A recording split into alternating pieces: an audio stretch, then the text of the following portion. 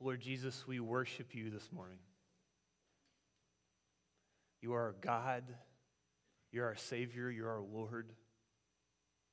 You are our comfort and our helper when we're having trouble, when we're distressed. And God, I just pray this morning that through your Holy Spirit, you would work through your word in the lives of your people. God, help us to understand what your word says. Help us to believe it. Help us to obey it. And help us to be able to teach it to others as well. And we pray this in Jesus' name. Amen. Well, like I said at the beginning, this Christmas season, we're looking at some of the lesser-known stories of Christmas. Some of the lesser-known stories of Christmas. And in that passage that I read a few minutes ago, you can look back there with me if you'd like. In Isaiah chapter 40, God is, again, he's speaking to his people who are enslaved, who have lost loved ones, who have been exiled from their homes, who have experienced an incredible amount of trauma. And he says, comfort to my people. And not only does he say, hey, be comforted. How empty would that be, right? If he said, hey, I hope you feel better. Get well soon. That's not what he does. He says, prepare the way for the Lord. A voice cries in the wilderness, prepare the way of the Lord. Make straight in the desert a highway for our God. So what God is saying is not just, oh, I hope you feel better. Let me know if you need anything. What he's saying is, I see you, I hear you, I know what you're going through, and I am personally coming to comfort you. But what's interesting is all four of the gospel accounts, all four of the writers, Matthew, Mark, Luke, and John, who wrote down the four eyewitness accounts of Jesus' life, all four of them, they look back at this passage in Isaiah 40, and they connected to John the Baptist. And what they see in this passage is that when God says, a voice cries in the wilderness, prepare the way of the Lord, not only is God saying that he's going to come, he's saying that he's going to send a prophet, a powerful prophet, a strong prophet, that's going to be like a voice crying in the wilderness, that's going to come and prepare the way for God so that God's people can be ready to receive him. And all four of the gospel accounts say that this right here is talking about John the Baptist. And here's what I want to do today. This is going to be a little bit different, but for those of you that are note takers, my outline is 2 points. And the first one's going to be really long, and the second one's going to be really short, okay? All I want to do today is I just want to tell you a story. I want to tell you a story that the Gospel of Luke records in Luke chapter 1 about that voice that was crying in the wilderness. I want to tell you the story that maybe you haven't heard before, or maybe you're a little bit less familiar with, about the birth of John the Baptist, who was to become that voice that was crying in the wilderness. So I want to tell you that story, and then at the very end, we'll just spend a couple minutes circling back around and talking about how what we see about the character of God in this story, what that says to you and to me as we go through this Christmas season and as we are seeking God to comfort us. Sound good? Okay, well, put on your time-traveling hats. Fast forward with me about 600 years. So 600 years before the birth of Christ, God promises he's going to come and he's going to comfort his people, but before he does, he's going to send that prophet, the voice crying in the wilderness. So 600 years later, fast forward with me there, and zoom in with me to a little podunk village on a hillside in the mountainous area outside of Jerusalem. And zoom in a little bit further and look with me at this one house, this one home of this couple named Zachariah and Elizabeth. Now, Zachariah's name, which I don't think is a coincidence, Zechariah's name is literally God remembers. Zechariah, Yahweh remembers. And what's funny is that it was a little bit ironic back then because a lot of people thought that God had forgotten. I mean, 600 years ago, God had promised he was going to come and he was going to comfort and restore and heal his people. What was going on in your family 600 years ago? Anybody remember? We tend to forget about things that happened 50 years ago, let alone 600 years ago. It's been 600 years since God made that promise. And the people, they feel like they're not really any better off than they were back then. In fact, it's been 400 years. Not only has God not come to comfort them, it's been 400 years since they've even had a prophet from God come and speak to them. And so some of the people are thinking, gosh, I mean, all those stories that we heard from great-great-great-great-great-great-grandpa Isaiah, I mean, those are nice and inspiring and good for greeting cards and Christmas cards and stuff like that, but I don't think he's coming. Maybe they're just that. Maybe they're just stories.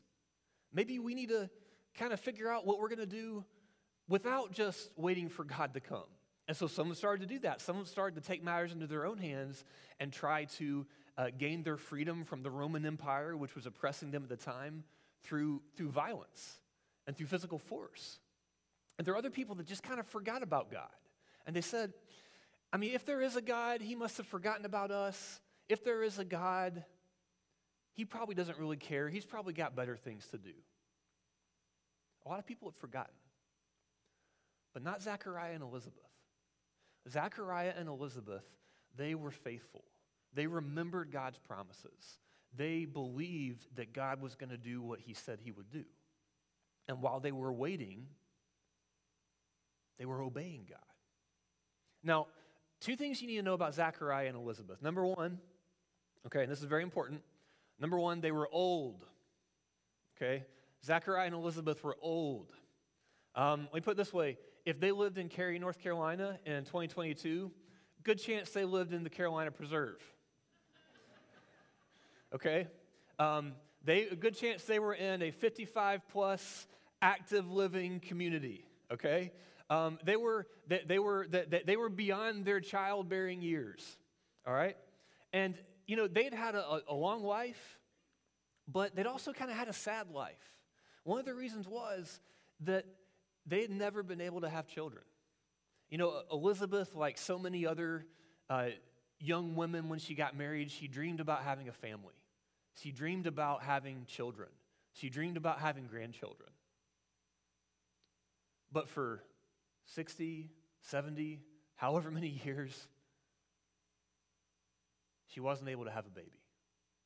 I know some of you have struggled with infertility, and you know how painful that is. Well, that's the first thing about Zechariah and Elizabeth is that they were old and they couldn't have children, even though they wanted to for a very long time. The second thing you need to know about Zechariah and Elizabeth is that Zechariah was a priest. Now, he wasn't a very important priest. He wasn't the high priest. He was one of about 7,000 priests who took turns serving in the temple in Jerusalem. Now, one of the things that the priests would do, Zechariah was a part of a cohort of about 300 or so priests, and every year they would go to Jerusalem to serve in the temple for 2 weeks. Every year they'd travel from their hometown to the temple to take their shift to serve in the temple for 2 weeks. It was like their Super Bowl. Like they thought about this all year. They got everything ready for this. Now, when they got to Jerusalem, one of the things that they would do is they would draw names. You say, well, why are they drawing names? They would draw names because out of the 300 or so priests that were in their little priest platoon or priest cohort, only one person would be chosen for the honor of getting to be the one person that would get to go in during that 2-week period to burn incense within the temple in the holy place before the Lord. So they're drawing names, and guess whose name gets chosen? Zechariah. So Zechariah, if this is like the Super Bowl for all of those priests, this is like having the chance to kick the game-winning field goal in the Super Bowl. This is what he's waited his entire life for. He puts on his best clothes. He's getting ready. I mean, he's so excited.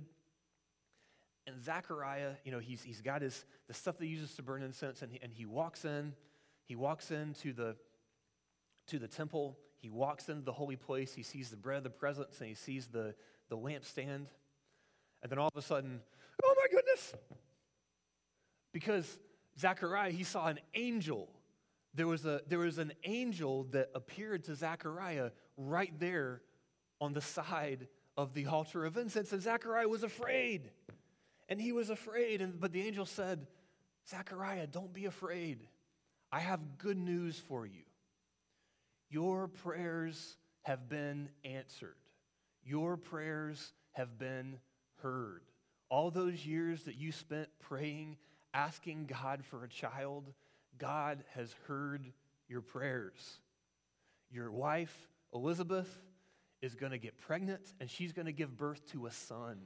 And you'll name that son John. Now, don't give him any strong drink. Don't give him any wine, any liquor. Trust me, this guy's going to be plenty crazy on his own.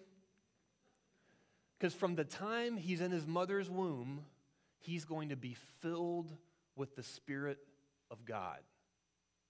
And he is going to be the one. This is going to be the prophet that Isaiah talked about all those years before that's going to prepare the way for God to come and comfort his people. Well, that's a lot to hear. Zechariah says, well, that sounds really good and stuff, but I don't know if you know this. I'm old. I live in Carolina Preserve. It's an active living community, but it ain't that active, if you know what I mean. I think you might have the wrong guy. I don't know if this is really, I think you might have messed something up here. How is this really going to happen? Now, Gabriel says, okay, I am Gabriel. I stand in the presence of God. And God sent me to come tell you that this was going to happen. So you better believe this is going to happen because God said it and he doesn't make mistakes. But you know what? Because you didn't believe, this is what's going to happen. Until God's words here are fulfilled, you're not going to be able to talk. You're going to be silent until you see that God is going to do this thing that he promised. And Zechariah says,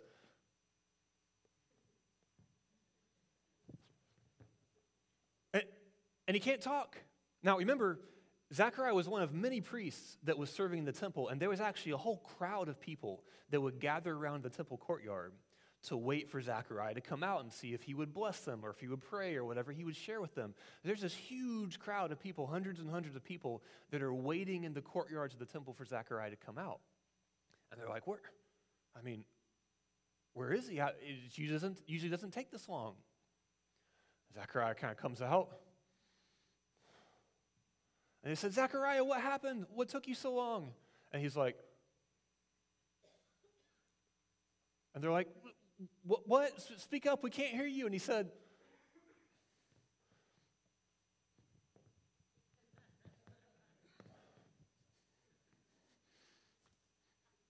and he makes these hand gestures, and they said, oh, I know. He must have had a vision, and now he's not able to talk. And Zechariah says, that's right.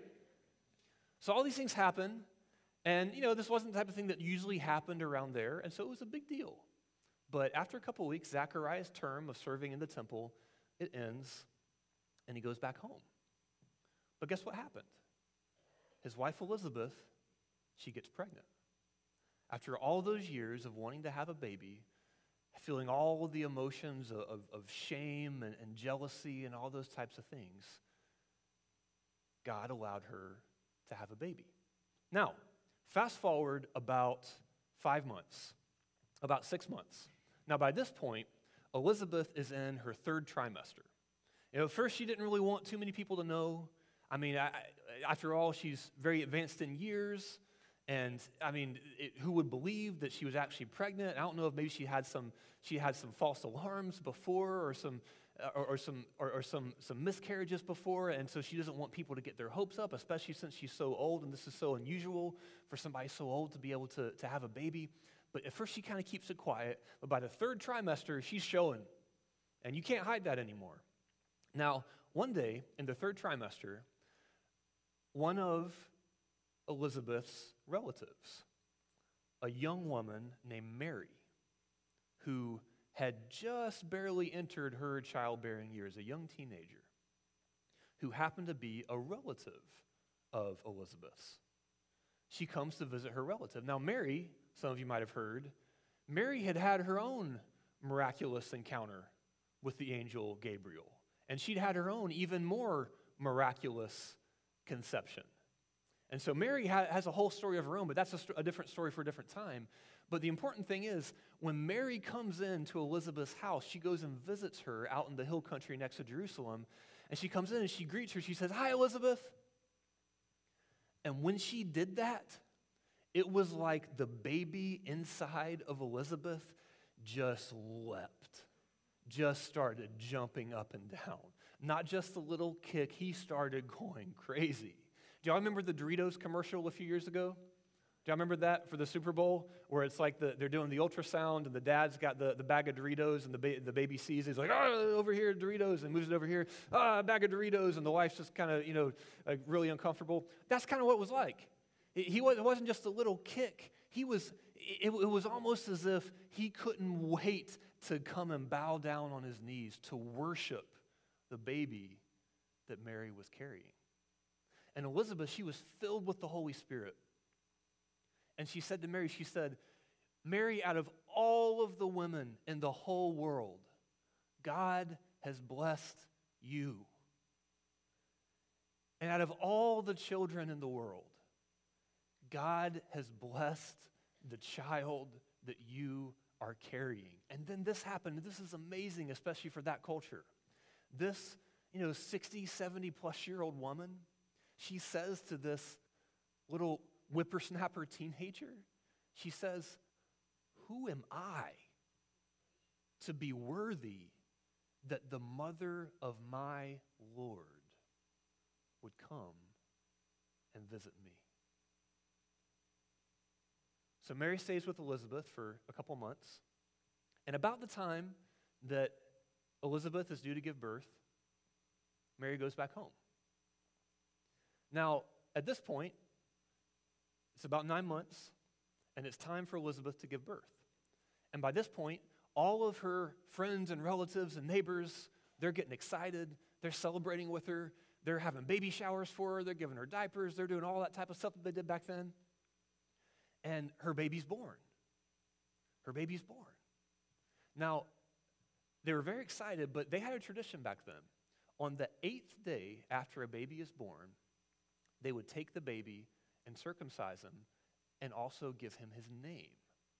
Now, remember, at this point, Zechariah, the guy who, and then the angel, and then all that stuff, can't talk, he hasn't been able to talk for 9 months.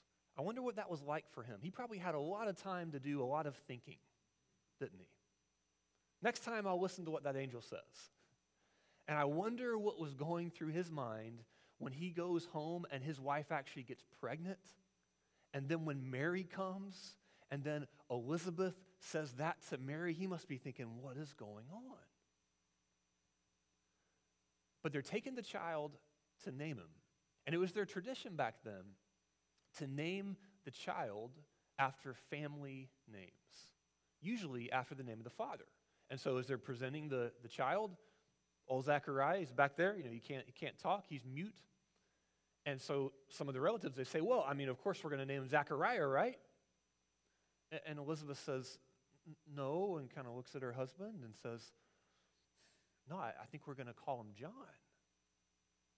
And the relatives say, John? You don't have anybody in your family named John. Why are you going to name him John? And they look at Zechariah, and Zechariah, he kind of gets his little tablet, probably not quite as advanced as our tablets today, but he is his little writing pad, and he writes down on it, and he shows them, and it says, his name is John. And at that moment that Zechariah in obedience to what that angel said way back then, that you will have this child and you'll name him John. At that moment, Zechariah's tongue was loosened. And he was filled with the Holy Spirit and he was able to talk. And for the first time in over 400 years, prophecy was spoken to God's people. Not yet through John, this time through Zechariah, his father. And Zechariah praised God, and he said, praise God, because after all of these years of waiting, after all of these years of praying, God is finally making good on his promise to come and comfort his people. And then he says to his son, he says to his newborn child, he says, and you, my son, you're going to be that prophet that Isaiah was talking about. You're going to go before the Lord and prepare the way of the Lord. And Zechariah said, it's almost as if we've been sitting in darkness this long night that lasted for hundreds of years. And finally, we're starting to see the sunrise. Because after all these years, God is making good on his promise to come to visit, and to comfort his people. Well, that's the story of the birth of John the Baptist. What does this mean for you and for me as we think about ways that we need God or we want God to comfort us this Christmas season? You know, I started off by talking about 600 years before the birth of Christ, when God's people, when they first got this promise of God's going to come and comfort you. They were enslaved. Many of their loved ones had been killed. All of their possessions had been taken away. They were exiled from their home. How about you? How do you need God to comfort you this morning? Maybe you're not enslaved officially, but it feels that way sometimes because of the way your boss treats you.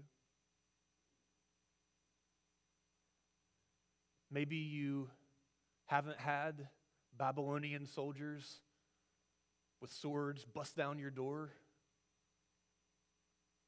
but you might have lost loved ones recently.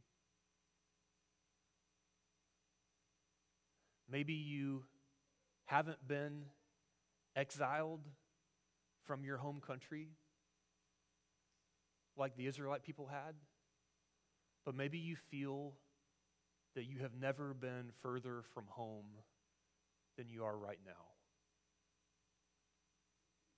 Maybe you're like Zechariah and Elizabeth. Maybe you're struggling with ways in which this body that God's given you is just not working the way that you want it to. It's not working the way it was designed to work. Maybe you're struggling with sickness. Maybe you struggle with infertility. Maybe you have something going on that you just can't nail down, but it affects your health and it affects your life in a lot of different ways. Maybe you think about Christmas, and when you think about getting together with family, like Elizabeth, your dream of what your family would be like feels like it's not even close. Maybe you are thinking about estranged family members. Maybe there's people that you've been praying for years and years and years and years, just like Elizabeth prayed for years and years and years,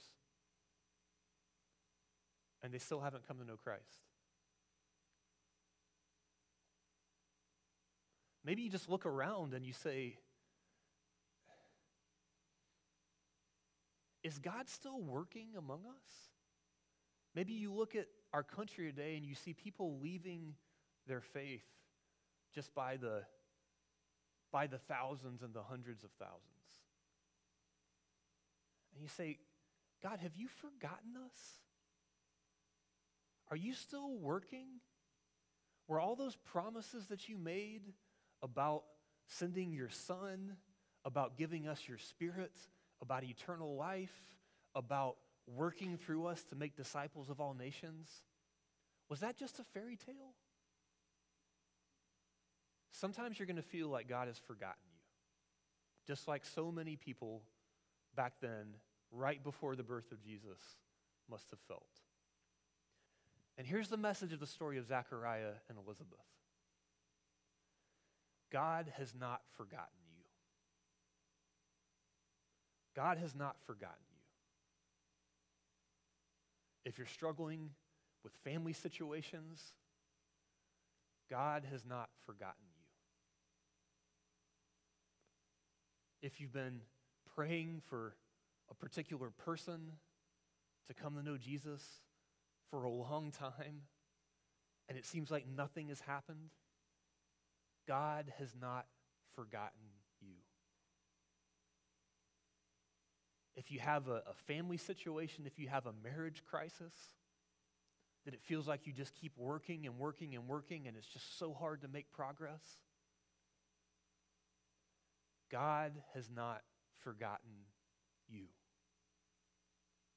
If you look around and you just see so many people around in our culture that just want nothing to do with God anymore, that just completely reject a biblical worldview, want nothing to do with that.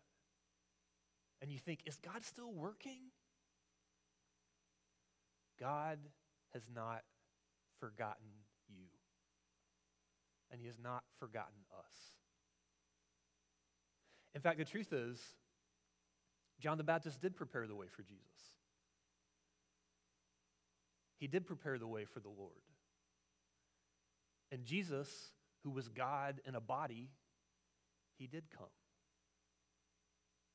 And he comforted us not just by standing up here and saying, oh, you get well soon, but by getting sick, just like we get sick, getting tired, just like we get tired, by having conflict in his family, just like we have conflict in our family, by seeing plans that he made and people that he trusted blow up in his face, just like we do. He experienced all of the sorrows that we do. So if there's anybody that's able to comfort us the way we really need to be comforted, it's Jesus. And Jesus died on the cross to forgive our sins, and he rose again from the dead. And listen to this, he sends his Spirit. He sends the Spirit of Christ, the Spirit of God, into each and every single one of us that are disciples of Jesus. Do you know what Jesus calls his Spirit in John 14? It's a word that in Greek it's the paraclete. One of the ways it can be translated is the comforter. And so for you this Christmas season, whatever it is that you're going through, know that if you're a disciple of Jesus, Jesus is with you through his Spirit every single moment of every single day to comfort you, to guide you, to empower you, to give you wisdom, and to give you strength. But there's another sense in which we're really just like Zechariah and Elizabeth. It's 2,000 years later, but just like the people back then, we're waiting on a promise, waiting on God to fulfill a promise that he made hundreds of years before. So are we. Because Jesus didn't just come so that we could have our sins forgiven and so that we could have his Spirit. He came to transform the world, to renew heaven and earth, to give us a new home, to renew God's people and to live with us forever. And that's why at the end of Jesus' time on the earth, he promised that he would come back. How often do we feel just like so many of the Jews in the first century, around 0 AD, they wouldn't have called it that, but 0 AD would have felt? When is he going to come back? Look how long it's been. Are these stories even true, or are these just fairy tales? Let's let this story of Zechariah and Elizabeth, of God fulfilling his promise after centuries, be encouragement to us as we, this Christmas season, let's not look just to comfort food and comfort entertainment or distracting ourselves with a bunch of activities. Let's spend some time this Christmas season communing with the Comforter and looking forward to the return of Jesus, where he's going to once and for all wipe away every tear from every eye. Let's pray.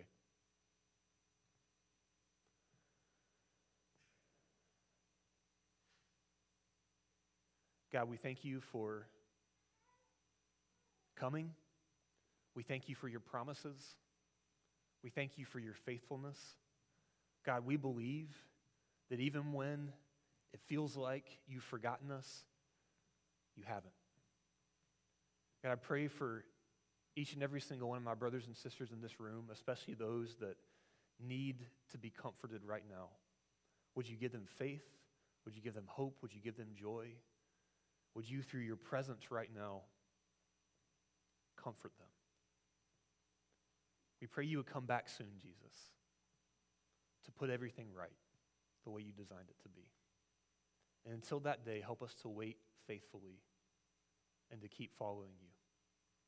In Jesus' name, amen.